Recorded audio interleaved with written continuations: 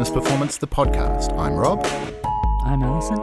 And I'm Carissa. And we'll be talking about theatre, dance and live performance in Australia once a month here on Witness Performance for our subscribers. There you go, that's a little station ID for everyone. Where do we want to start with the chatting? Oh my goodness. Let's just start with an amazing radio voice you have. Just I was just thinking, I was very impressed. It's never gotten me any work though. Never got me onto radio. Have you tried it? No, not a lot. No. No, well, there you go. Basically, it always struck me that like if you were going to do that, they want a tape of what you can do, like a they do a VO demo thing, and it's a bit weird, because I've got one of those out there, and it's embarrassing. Yeah, right. Okay. Yeah, I've got no agent to do anything. Anyway, this is not what we were talking about. Yes, sorry but to thank lose you. Stray. All right, shall we start with what we think of where we think Australia and theatre and performance and criticism is at the moment? Well, hear that awkward pause, listeners? That's a big question. It's a huge question. Why did you start with that one, Rob? Like, how about something specific? Okay. Make a suggestion then, Alison. Let's talk about, let's begin with criticism and where criticism is in Australian cultural discourse. That's not a big question. I think it's a slightly smaller question. Just to jump in, I think that particularly when looking at Indigenous theatre, I've been seeing a lot of reviewers that haven't necessarily had the knowledge required to sort of weigh in on certain things. I think that's a big thing, that if you're going to review a certain kind of show, you need to have the background info. This applies generally in theatre, I think. Yeah. And but particularly with cultural issues like Indigenous theatre, that where there's different traditions and a whole culture. I mean, I know when I'm writing about Indigenous theatre, I'm so aware I don't have the cultural knowledge. So hence Carissa, who we ought to mention, is our emerging critic this year. So Carissa will be working with us all through 2018, writing essays and reviews. Yay.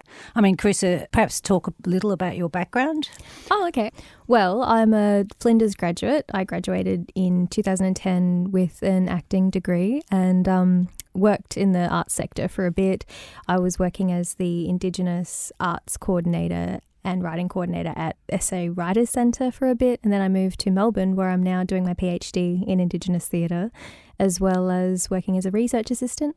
So with my acting background and also being a bit of an academic nerd sort of a thing. It's like perfect fit. Yeah, it kind of works, I guess. But I just absolutely love looking at performance and I find it makes me a better actor, I think, to know that sort of stuff, I think. Yeah, and you'll be able to bring to the work you see, not only Indigenous theatre but also non-Indigenous work. You'll be able to bring a perspective that's a bit different from what Rob and I can bring.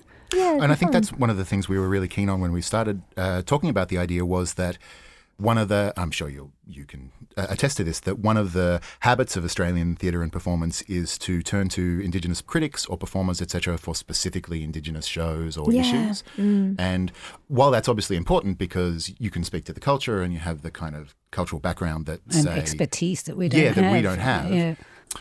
It feels like it's a kind of ghettoisation still. Oh, totally, yeah, absolutely. And it can be a little bit problematic, particularly where there's this kind of blanket definition of what Aboriginal or Indigenous is like they don't necessarily take into consideration that there are different mobs. There's like Koori mob, there's Nunga mob, we're all different and we all have different stories to tell. And I mean, I know it's a bit tricky to find someone to write about every particular thing, but when it comes to looking at that in a cultural way, it's good to sort of acknowledge and be aware of the fact that not all Indigenous shows are going to be the same.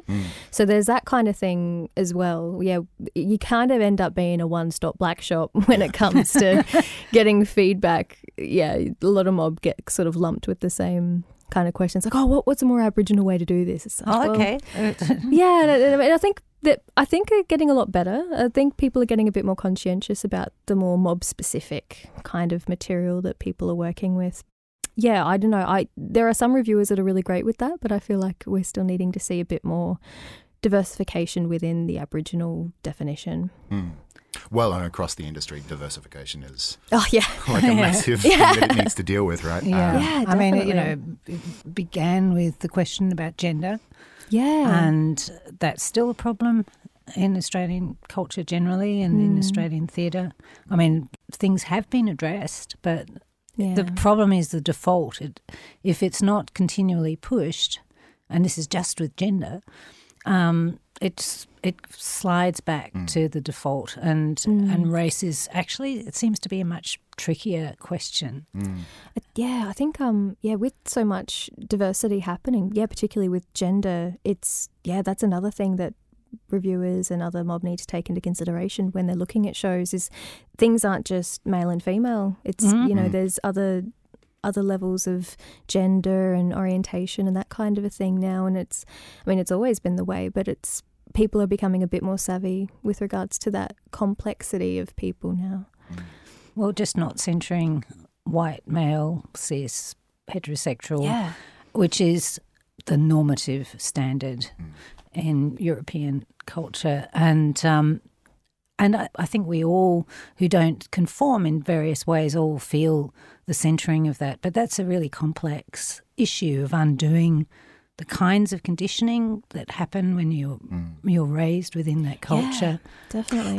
I do think that one of the things we all need to do as critical voices is to be really aware of where we're coming from. And I'm not talking about simplistic kind of privilege stuff, though obviously that's a thing, but just really thinking about how our subjectivities are made and what that means in approaching other work, which is an interesting thing to do. Yeah. Anyway, it's one of the things I like about being critical, is that kind of to and fro.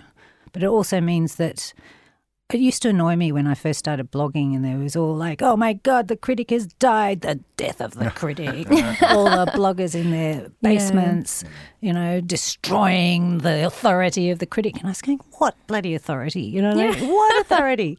It was always men, because critics have almost always been men, white men, not always heterosexual, but etc. Yeah. But there's a particular voice that absolutely was centred and it's institutionally embedded. Yeah. And it's still dominant. Well, and it's going to stay that way until the systems are changed fundamentally. Yeah. Like, it's brilliant that there is so much awareness and attention being brought to these issues, but it's easy for, I think, the big companies and institutions to pay lip service to that and make a kind of pretense at it. But as long as the fundamental structures of the systems which support the industry and the community that we're a part of remain the same, the machine is going to keep doing what the machine does. So it'll keep bringing us what the machine produces, which is fundamentally kind of white, male, middle-class, Eurocentric playwriting. And not that there's anything wrong with that. Well, by the way, we love it. We love it. Sometimes fairly dull. It's not the only. Well, that's true too. But the assumption that it's the only thing. And it's a new thing is the other thing that kills me, right? Like that. This, especially in Australia, the focus on what is fundamentally a kind of very middle-class idea of excellence and performance and canon and culture really was only brought into Australia the way we recognise it in the 40s and 50s. And before that, it was way more commercial and still very white and still very patriarchal. But by that stage, it's the 1800s we're talking about. And so it doesn't have the same kind of entrenched kind of pocket of culture and the silo nature of it, because it was much more about whatever pays and whatever they'll come to see. But at the same time, there are still the structures underneath it that enforce and So, repeat. Carissa, how does this kind of structure impact on Indigenous performance? Well, I think that there's definitely a white Eurocentric idea of what Indigenous theatre is. And a lot of the time it seems to be, black fellas and lap-laps kind of going there to be, either the noble savage or the mystic black or, basically a doomed character a lot of the time, which is really unfortunate. Yeah, I think that we're seeing more Indigenous writers, particularly people like Keir Lee. It's just doing amazing stuff like, the Black is the New White that opened at STC. It's a really amazing play. And there's going to be a play that's at Malthouse called Brothers Wreck. It's absolutely amazing by Jada Alberts, another really awesome Indigenous playwright, and particularly women too. It's really great to see that. So I think we're starting to head in that direction where more theatre companies are taking on plays that aren't just that museum theatre kind of an idea. Like MTC are doing Astro Man, which is a really great play that's about black kids. Which is being one of daggy. our live nights, by the way. That's awesome. That's a great play to have there, yeah. And it's just really cool because you got this idea of, we're human. We're not just a cultural presence. Obviously that comes with us because that's just who we are. But at the same time, we have heartache. We have daggy moments. We, sometimes need to have a coffee before we leave the house. It's just, we're still human beings. We don't just go on stage to die. Oh, God. And the other thing is that something I've noticed in particularly, say, British reviews of Aboriginal visual art or something, in this idea that Indigenous culture can only be kind of archaeological or of interest as some kind of historical anthropological document. Oh, totally. and is not art. Yeah, it's when I was working at Tandanya, it's this Aboriginal art gallery in Adelaide.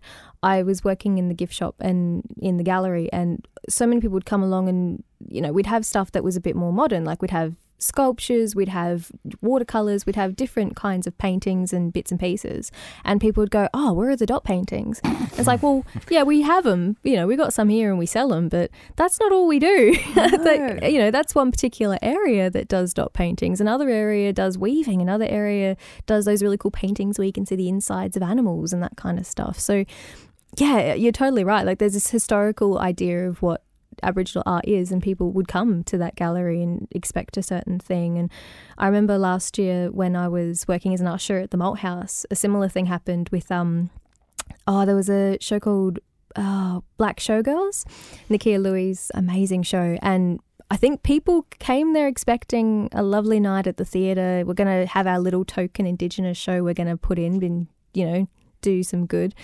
And they came away being terribly offended, and I loved it. It was great because at the end of the show, they basically tell you how it is. It's like, well, there is this white entitlement and this is happening, just so you know.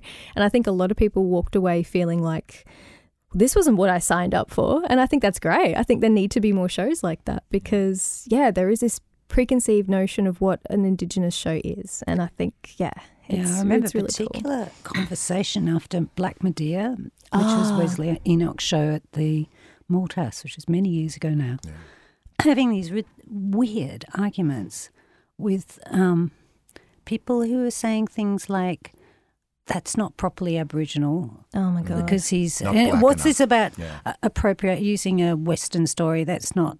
it's not like, Western, what? It's Greek. I know, it's Greek for a start. But, this mindset...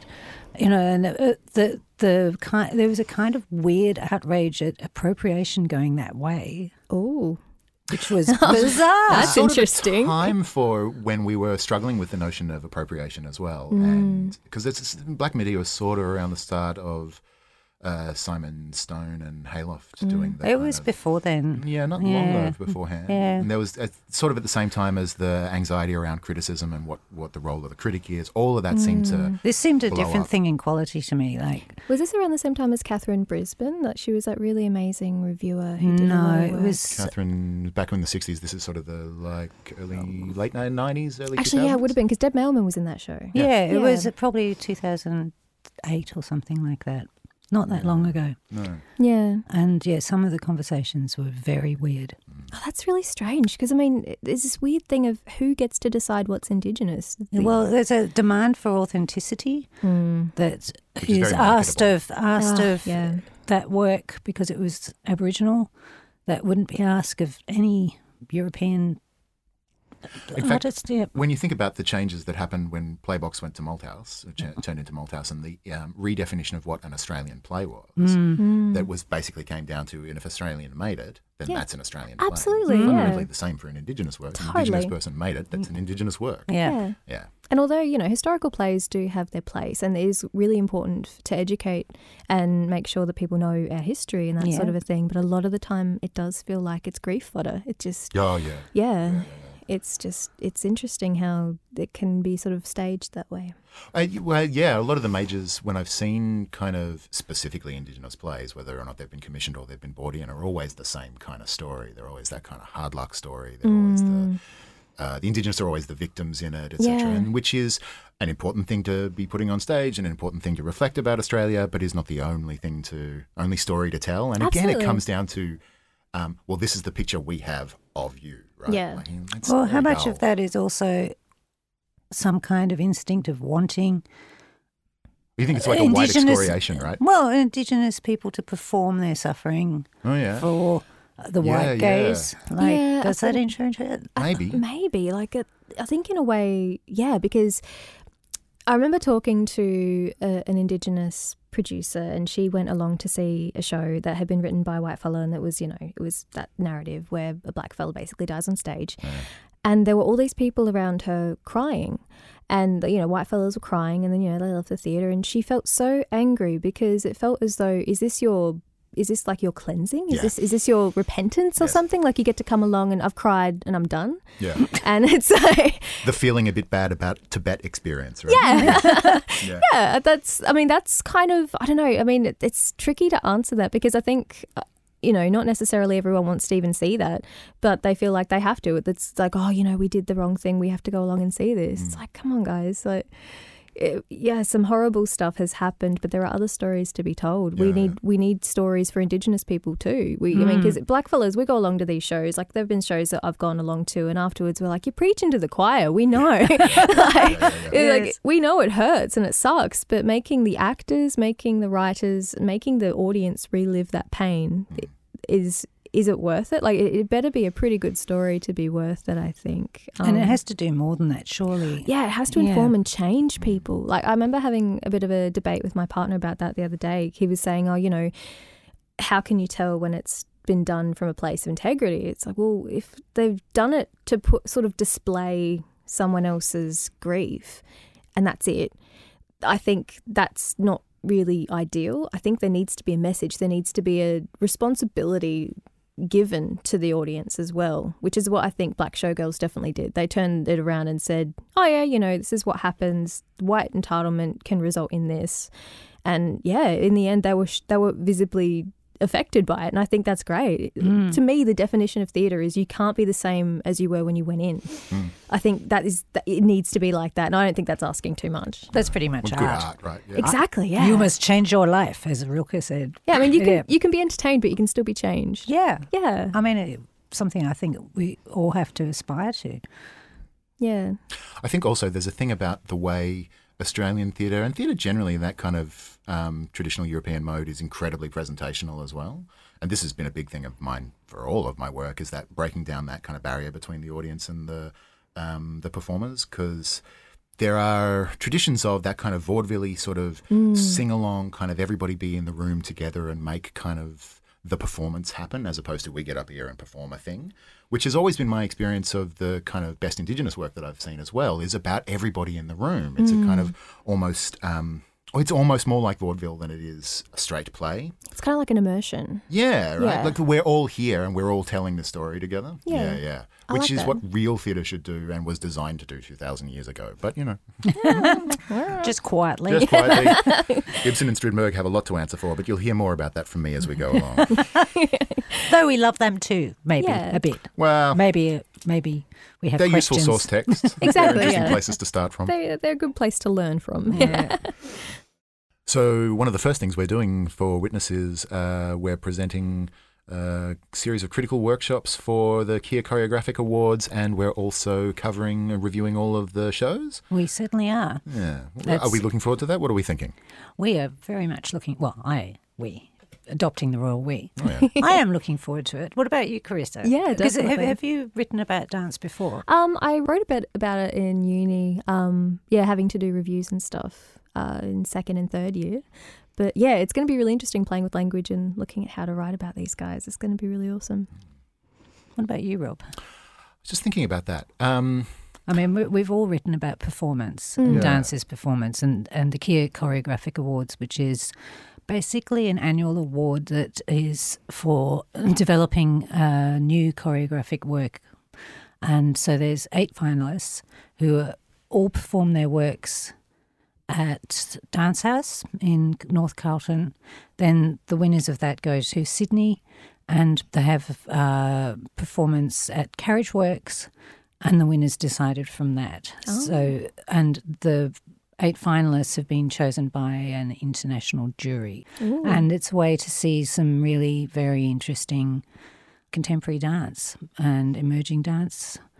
I mean, if you look at who the shortlistees are, and they're all on the website, you will see that it's going to be a couple of very interesting nights. They present all 8 works over 2 nights, and they're short works. They're like 20 minutes long. Well, what kind of stuff are you guys going to be doing in your workshop? I mean, without giving away spoilers, obviously, but well, it's all right. We don't mind spoiling workshops. Well, we're not going to run the workshop on the radio, so it'll be fine. Yeah, nice. Well, so we have 3. Well, you're taking the first one, I'm taking the last one, and there's a sort of group one after, which is the first live night that we're doing, yeah? Yes, it's like a hugely extended live night, and this is for an intimate audience. And it's for people who, because contemporary dance can seem kind of baffling because there's no words to latch onto, because there's a whole language, and often it's very theoretical language around contemporary dance, and it can just seem like I don't know where to begin. Like, a lot of contemporary visual art, I think for the general audience member, it's often quite intimidating to come to work like that. And one of the things we want to do at Witness is to create invitations, ways in which people who otherwise might feel intimidated by their lack of knowledge to come in and just understand that all you have to do is watch this stuff, is not actually asking anything else except that you pay attention. So we're doing 2 workshops which are about unlearning a whole lot of cultural attitudes that we have about approaching art. And in the middle, as part of the package, you see both Keir programs, and there will be a live night with, I believe, a glass of wine. Hey. And which means we just talk about the show afterwards. Oh, nice. Yeah. It'd be interesting, actually. So, because I have not had a lot of experience writing for dance. I've done it a couple of times for when I was reviewing for Beat, or for, what was the other thing I reviewed for? Oh, Theatre Alive. And I used to have to go when I was on the panel for the Green Room. I used to have to go to dance a lot for that. And it's really interesting, like to say that all it asks is for you to watch is true, but there's also an active interpretive element to Absolutely, it as well. Otherwise, yeah. it becomes very abstract and can just be watching bodies move around on stage and be very beautiful. And that's all well and good. Or not beautiful. Or not beautiful, or whatever. I mean, you do have to, I think one of the things I love about writing for dance, even though I don't feel nearly as well read in dance as I mean, I've been going for a few years now, but say in theatre, I'm sort of very comfortable, and I understand a bunch of traditions and histories in ways that I don't. I'm learning with dance, but I do like it because there are not words in it. As a writer, I think this is a marvellous thing, and it does force you to look at pure performance. Like, what are these bodies on stage, and what are they doing? Yeah, it's like pure story. Yeah, Yeah. or even not even that sometimes. Pure movement. Yeah, yeah. And sometimes it is abstract, but you've still got the literal body right in front of you. Yeah. And I find that really fascinating. It's really difficult to write about. It's really cool. How much would you say that you write about how like a performance makes you feel? I always do. That's awesome. Yeah, not it's not the whole review, but it's so much. I think about being an audience member is about the relationship with where you are and what's happening in front of you, and that is you as a living, breathing, feeling person. Yeah, so of course it's part of it, isn't it? Like, when watching stuff like dance or circus or anything like that, I find because I can't necessarily come up with a rational way to word what I'm seeing, sometimes it does. You have to sort of fall back on what you're feeling and how it makes you feel, and then how the movement kind of navigates you through that. I think that's kind of how I look at it a little bit. That's where I start. Yeah. It's always with the felt thing, and you start interrogating that. Well, the live event sort of asks that from you anyway. That, again, I come back to what our experience of live performance, theatre, dance, etc. has for a really relatively long time been just presentational, whereas the job of an audience or of a critic or of anyone who goes to these things is to turn up, experience something together and feel a ways about it. And come together. And what I think I said in one of the videos, I called it an act of collective empathy. Yeah. Where you come together and go, we've all been through a thing together. What do we feel and what do we think about that? Yeah. Which is kind of what the live nights are about as well. Yeah. Come together and say, us 30 people did a thing together or had a thing done to us. That sounds alarming. Well, it depends on the show, right? It does. This is true. But yeah, I have the same kind of I'm intensely aware of the kind of phenomenological moment of dance. I can lose myself in a play because I get caught up in the story and all that sort of stuff, but I'm very aware of everything that's happening in the room. So audience, the relationship between the audience, all of that just becomes really hyper, sort of... Foreground. Exactly. Both of those words are what I'm looking for. And I think that's something, for me anyway, unique to dance. Because it's so about the body in space, and then you're here with a whole bunch of other bodies in space. Yeah. But there's so many different kinds of dance. But yeah, and so much theory underlining it as well. And again, all fairly relatively recent. Australia's dance history, or at least it's Australia's European dance history is not that old either. It's less than 100 years, maybe. That's usually dated from sort of Peggy Van Praagh taking over the Borovansky Ballet, right? Yeah, which is the 59, 60? Yeah. But then there's that other history that goes back. Whoa, yeah. But then it's a completely different thing is the other thing. Talking to Jacob about it as well. So I talked to Jacob for our first video, our first history, Jacob Bohm, I should say. Yes, I'm just gossiping now about who I happen to know. He's wonderful. Oh, yeah, absolutely. Incredibly intelligent. And we were talking about, and a lovely guy as well. Yeah. And we're talking about how the difference kind of culturally between... talking about Indigenous performance, because I don't want the history to start with colonisation, because thousands and thousands of years of communal performance here beforehand, of which I'm not an expert in. So talking to him about it, the questions I had about, or that I would normally come to European theatre with, just don't apply, because it's a completely different relationship with the community. Yeah. And I feel the same about dance. And it's... Understandably, it's difficult to get to a lot of that kind of history because a lot of it's been lost or a lot of it is kept close to the bone for obvious reasons. But I think there's a lot to be learnt for kind of contemporary performance in those histories. Oh, definitely, because, with the tradition of corroboree, that was used as ways to communicate and to preserve history. And, there was a myriad of reasons to dance, whereas Australian dance is a bit complex in its own way too, because, Australian theatre is a bit the same, where its identity has kind of sprung a bit more from the English tradition, but then it's been trying to find its own as well. And, it's really kind of cool that both Indigenous and Australian culture has its own kind of integration of cultures a little bit too. Well, that feels like a nice positive place to end the first podcast. So I'm going to say thanks to Ben Keane for the recording, and thank you for subscribing. Thank you. Thanks, guys.